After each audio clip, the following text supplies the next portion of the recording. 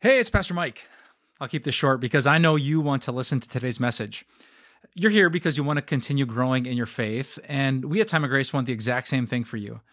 Just visit us at timeofgrace.org, and you'll find a ton of resources at your fingertips, like sermons, videos, books, devotions, our blog, and of course, more podcasts. See you there.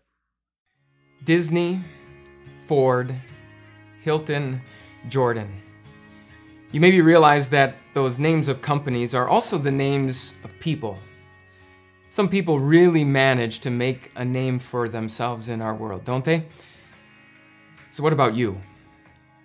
I'm guessing that you don't have any illusions of reaching a level of notoriety like that, and yet it's very natural for us to assume that if our lives are going to make a difference, at least a few people are going to remember our name. Today I want to talk to you about someone from the Bible who had managed to make a name for himself, but in a rather interesting way.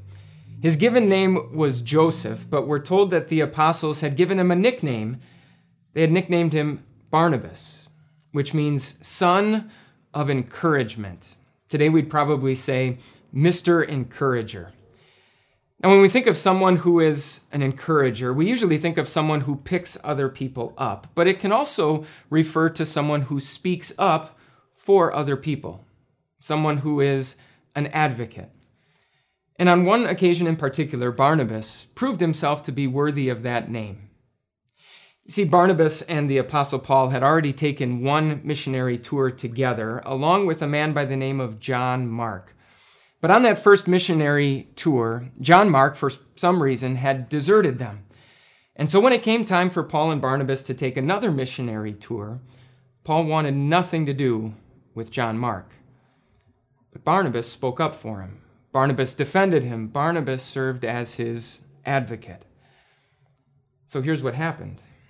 Paul and Barnabas actually went their separate ways. The rest of the book of Acts is all about the Apostle Paul and the missionary travels that he took.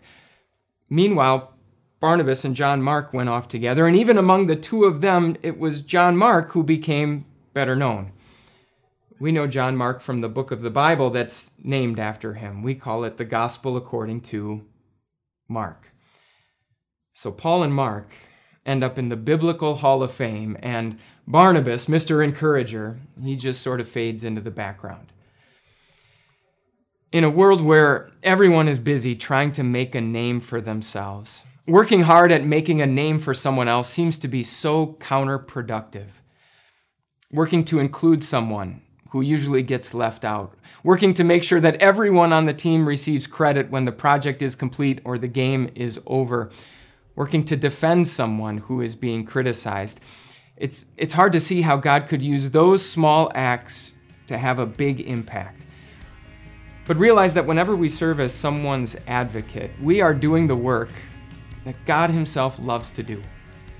When Jesus described the work that the Holy Spirit was going to do, he called him an advocate. It's the Holy Spirit's job to speak to us about God. And when the Bible talks about the work that Jesus is doing right now up in heaven, it calls him our advocate. It's Jesus' job to speak to God about us. 1 John says this, "If anybody does sin, we have an advocate with the Father, Jesus Christ, the righteous one." Speaking up for others is the business of God. It's what he loves to do. And so if you're looking to make a name for yourself, work hard at making a name for someone else.